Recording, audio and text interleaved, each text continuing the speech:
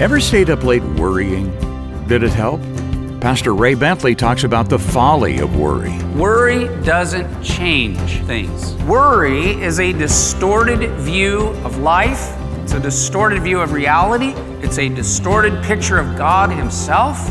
Though there are troubles and there are trials and there are challenges, worry blinds us to how God cares for His creation. Spreading the news, all of His people coming down before the King.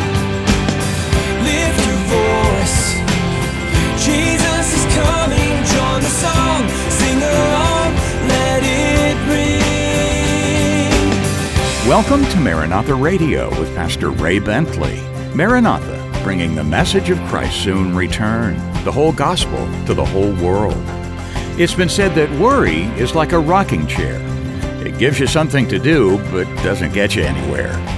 If you're worrying about tomorrow, well, today is the tomorrow you worried about yesterday, and you're doing just fine. Today, Pastor Ray shows us what Jesus tells us about the folly of worry. Well, we begin now in Luke chapter 12, verse 13. And it says, "Then one of the crowd said to him," to Jesus, "Teacher, tell my brother to divide the inheritance with me." But he said to him, "Man, who made me a judge or an arbitrator over you?" And he said to them, "Take heed and beware of covetousness, for one's life does not consist in the abundance of the things he possesses." So someone came to Jesus as a teacher and as a rabbi with a legal matter, and he says, "Hey, I've got a dispute with this guy, and I want you to weigh in on it, and I want you, Rabbi, to settle the matter." And notice Jesus' response. He wouldn't get involved. Why? Because Jesus knew that there was no answer that would solve their problem. And so Jesus now begins talking about covetousness. But Jesus goes to the heart of the issue and he nails a real problem. And I want you to look again at verse 15. Being covetous, thou shalt not covet, the 10th of the 10 commandments, is a real problem in the world right now and always has been. He said to them, "Take heed and beware of covetousness. For one's life does not consist in the abundance of the things he possesses." And guess what? That is, verse 15, is the philosophy of this world. The philosophy of this world would take verse 15 and say, yeah, this is my vision. This is my goal. Life is in the abundance of how many things you have. How many of you know people who live like that? The more that, there's a bumper sticker, he who has the most toys at the end wins. Wrong.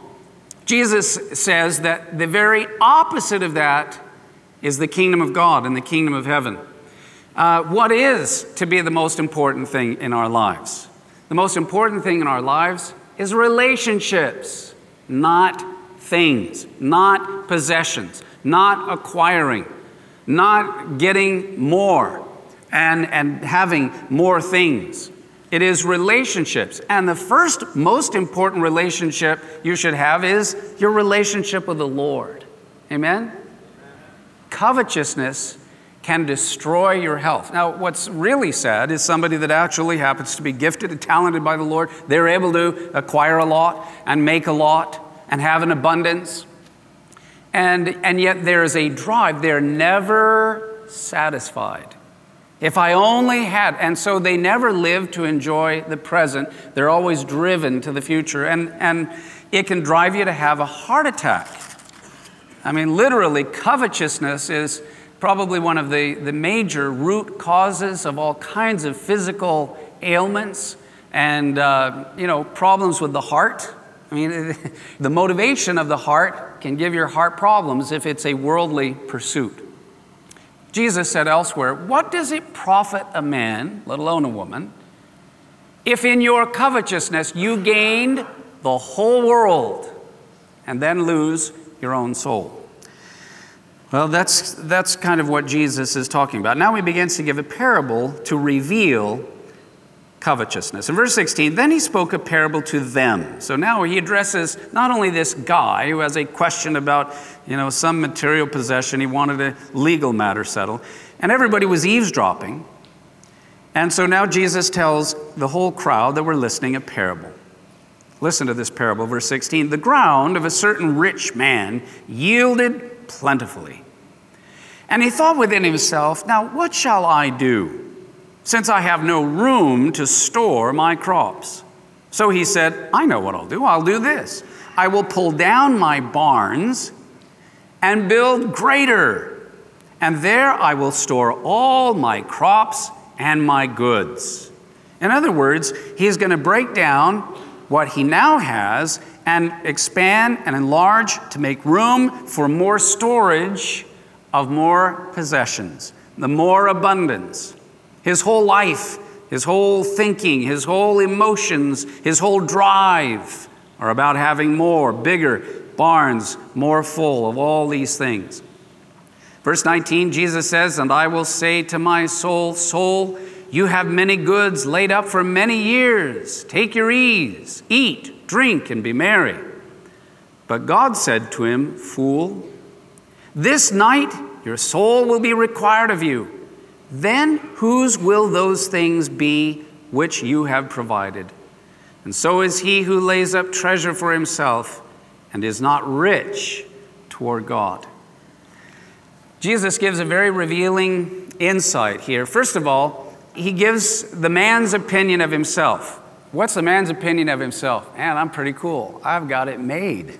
Look how successful I am. In fact, my problem is I got to tear down everything I've built up, make room and make bigger barns, bigger business, bigger room, greater capacity for more stuff, more possessions. His own opinion of himself was, I am successful, I've got it made. Now, what's God's opinion of him?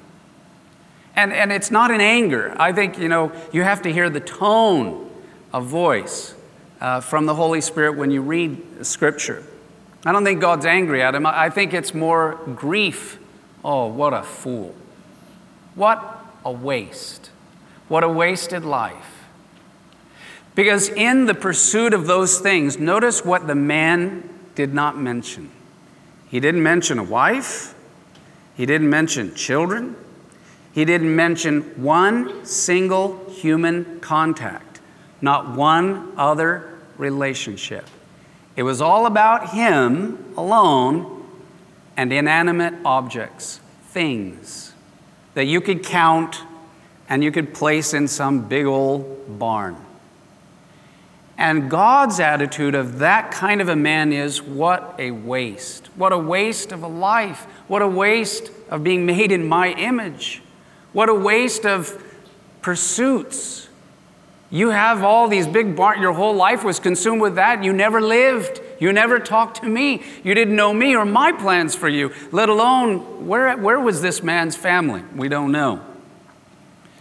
And the other thing is that this man, it says that he said, it is mine, these things I will do. But notice in the parable, he never arrived at that point. He says, when I do this and when I make the bigger barns and I have more stuff, then I will take my ease. Notice he dies before he ever reached his goal. That's covetousness. When you are covetous, you never have enough. So you never do relax. You never do take it your ease. You never do enjoy even all those things. So if you never enjoy the things, all you're left with is you and your covetousness. What a fool. The moral of the story is you will always die before you arrive at a place where you have enough. The NIV puts it this way, but God said to him, fool, this night your soul will be required of you. Then whose will those things be which you have provided? So is he who lays up treasure for himself and is not rich toward God. This is who the parable is for. The parable is for the one that lays up treasures all about themselves, but they are not rich toward God.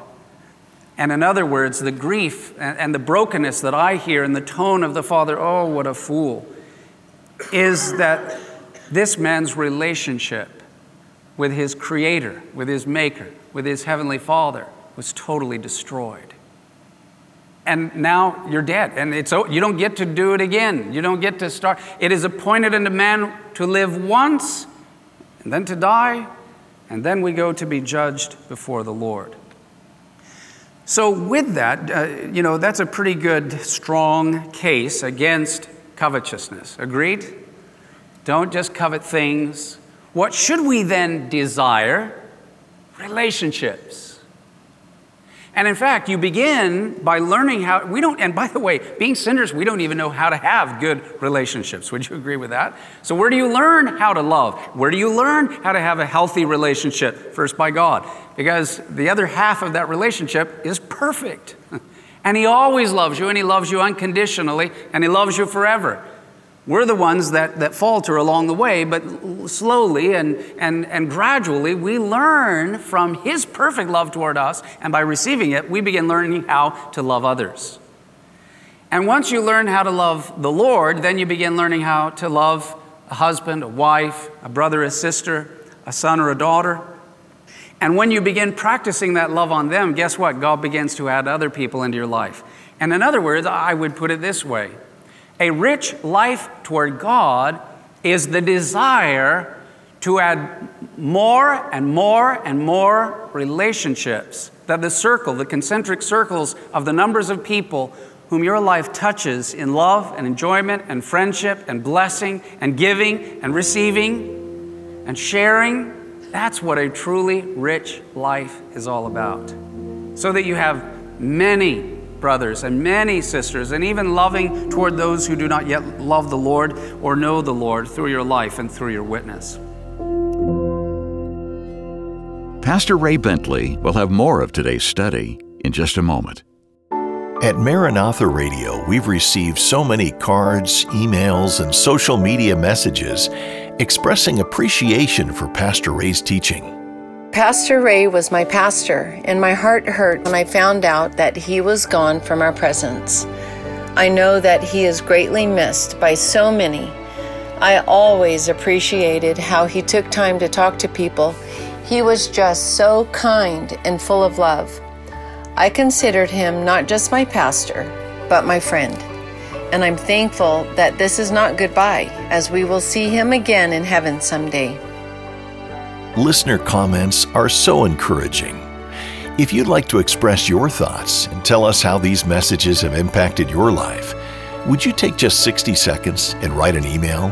Send it to ray@raybentley.com or post it on our homepage at raybentley.com. And now more of today's message from Pastor Ray Bentley. Well, now Jesus goes on to talk about worry, which is another problem. He says in verse 22, he says, "Then he said to his disciples, 'Therefore, I say to you,'" now that we've dealt with covetousness, now I'm going to talk to you guys who have chosen to follow me. And you've decided, okay, I do want a relationship with the Lord, and I'm following you, Jesus. So what do we need to hear? "Therefore, I say to you, do not worry about your life, what you will eat, nor about the body, what you will put on. Life is more than food, and the body is more than clothing. Consider the ravens, for they neither sow nor reap, which have neither storehouse nor barn, and God feeds them. Of how much more value are you than the birds? And which of you by worrying can add 1 cubit to his stature? If you then are not able to do the least, why are you anxious for the rest? Consider the lilies, how they grow. They neither toil nor spin." He's talking here about sowing because, you're by spinning, you make, things and quilts or whatever. He goes, but look at the lilies. They don't toil and they don't even spin. And yet look how beautifully they are arrayed. And yet I say to you, even Solomon in all his glory was not arrayed like one of these wild flowers. If then God so clothes the grass, which today is in the field and tomorrow is thrown into the oven, how much more will he clothe you, O you of little faith? And do not seek what you should eat or what you should drink, nor have an anxious mind. For all these things the nations of the world seek after, and your Father knows that you need these things. But seek the kingdom of God, and all these things shall be added unto you. Now, let's take just a moment and look at that. Worry. How many of you would admit that every once in a while you worry? We're all guilty, aren't we? We do worry. The very fact that Jesus says, don't worry, is an indication that we do a lot of worrying. The word worry here means to be torn apart. Did you know that worry is a destructive thing in our lives? The picture of us is of a ship that is tossed at sea, that's in a storm, getting just tossed around. Worry doesn't change things. Worry is actually sin. Worry is a distorted view of life. It's a distorted view of reality. It's a distorted picture of God himself. Because God is almighty. He's in control. You and I, though there are troubles and there are trials and there are challenges, we do not have to worry. We can choose in those stressful times. Yes, Jesus is not saying you're not going to be in stress. We are. But we can choose to trust in the Lord. And it's interesting that Jesus would use the analogy of ravens. Ravens, if you've read the Old Testament, you would know, are unclean birds. And he says that ravens, they can't sow and reap. Let's say there are some in the animal kingdom that can make their food and make provisions and so forth. Ravens, they can't do anything. They can't, they're not farmers, they can't sow seeds, and they can't reap later on. They have to scavenge. And they're called, for that very reason, unclean birds. And yet Jesus takes note of them and mentions them, and he says, even these birds that are kind of the garbage cleaners of nature, yet your Father in heaven makes sure there's enough for them scavenging to eat.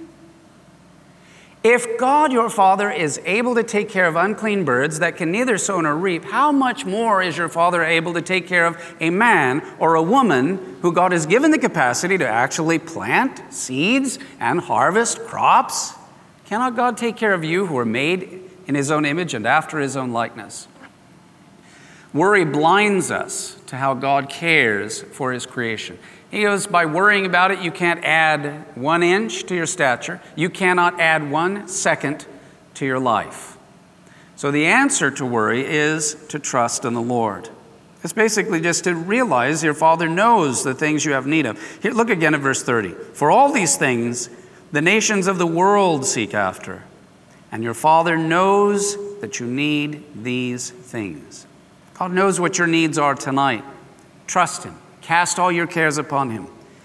So what should we put our time, energy, emotion, and attention into? Verse 31, but seek the kingdom of God, and all these things shall be added unto you.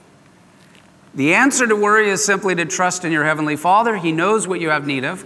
Pray, ask for what your needs are, cast your care upon him, and then seek the kingdom of God. The kingdom of God is righteousness and joy and peace and love, and it's all relationship. It's all words of relationship, reaching into other people's lives. And let me also say in this that we talk a lot about, yes, being a servant, but it's also important that partly in life you need to learn how to receive as well as to give. Being a servant to others sometimes, and desiring to follow Jesus Christ, you will have someone that will come up to you in an unusual circumstance, and for some reason they really want to do something for you. And it is a wrong, narrow-minded view of spirituality to say, I want to be the servant of all, and therefore I can never be in a position where somebody else meets my needs. That's a wrong view of love. The beauty of love is the combination of both sowing and reaping. Put another way, it's a combination of giving and also receiving. And I want you to think about, as you seek the kingdom of God, the unique ways that, and by the way, because Jesus owned nothing, do you know that throughout his 3.5 years of ministry, once he dusted his hands from his father's carpentry shop, he got up and the Father said, now is the day you begin your ministry of the Messiah. And he walks out. He had nothing but the tunic on his shoulders. He says, I have no home. Foxes have holes, birds of the air have nests. The Son of Man has nowhere to lay his head. This put Jesus in a position of being needy. Yes, there were probably many times and nights where he slept out in the open, but when the occasion was offered, he slept where? In the homes of disciples, such as Mary and Martha and Lazarus. Wow, Jesus is not just a rabbi, he's a prophet. He's not just a prophet, but now we think he's the Messiah. He doesn't have anywhere to spend the night. He's come to Jerusalem, and here is a home that is on the backside of the Mount of Olives. It's two sisters and a brother. And they know Jesus will go sleep out under the olive trees, but they say, Master, the ladies will make us a dinner, we'll sit down, we'll have a conversation, and would you spend the night in our home? And Jesus said yes. And in fact, it was one of his favorite places to stay. Jesus was humble enough not only to give and multiply, at times fish and bread, he was humble enough to go and have a meal made, prepared, and served to him, and spend the night at the hospitality of this loving family. So I want you to begin thinking about, in this week, not only the opportunities you have to serve others and meet others' needs and minister to others, but maybe there would be a fresh way in which you would be humble enough to receive and let someone give to you, let someone minister to you, let someone bless you. Maybe there is someone who has long wanted to give to you in a way, and you have been, in your own mind, no, I can't do that, and I can only give. And you have a little bit wrong view of what it really means to seek the kingdom of God. And the reason is that if a relationship is all one-sided, there's really not much of a relationship there. It's learning the art of living, if you will. That's what wisdom is learning the art of life. And the art and the beauty, if you will, of life is knowing those times that it's time to serve and to give and get down, as it were, on your hands and knees and bless. And then there are times when, I'm going to let you bless me. I'm going to let you speak into my life. I'm going to listen to your thoughts, your ideas, your opinions, and then acknowledge it. Say, what a great idea. I never would have thought of that. Wow, and somebody goes, wow, they've never listened to me before. They've never taken my ideas. And now they themselves have been blessed and elevated. Seek the kingdom of God, and all these things shall be added unto you. Look at how Jesus was provided for in homes and families and meals and brothers and sisters. As he sought to honor the Father and obey him, all of his physical needs were taken care of all the way to the very, very end. Pastor Ray Bentley, with great insight on how we're to keep our eyes fixed on the Lord, not on our problems. Good insights from our studies in Luke today, here on Maranatha Radio. Now, today's study is titled, Jesus Could Come Tonight. If you missed any part of the presentation, you can hear a replay on iTunes or at raybentley.com. That's raybentley.com. We hope you'll stop by our site today. When you're there, you can leave a few words in tribute to Pastor Ray's life and ministry. And under Media, you'll notice 3 words, Watch, Radio, and Devo. 3 ways to enjoy Pastor Ray's insights. Plus, click About and find out more about Pastor Ray and find out how you can come into a deeper relationship with the Lord.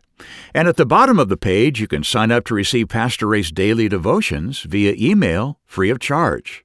Plus, you'll find other spiritual growth books and resources from Pastor Ray, including his new book called The Final Witness, an eye-opening prophetic fiction novel. So many are enjoying the full 5-book series called The Elijah Chronicles. You can too. And raybentley.com is always where you'll find the best deals on Pastor Ray's resources. You can also make a donation right there on the site. Your investments help bring the whole gospel to the whole world.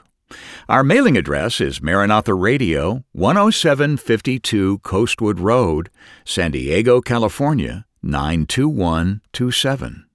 Next time, join Pastor Ray for more from our studies in Luke.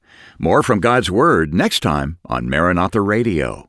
Maranatha, bringing the message of Christ's soon return, the whole gospel to the whole world.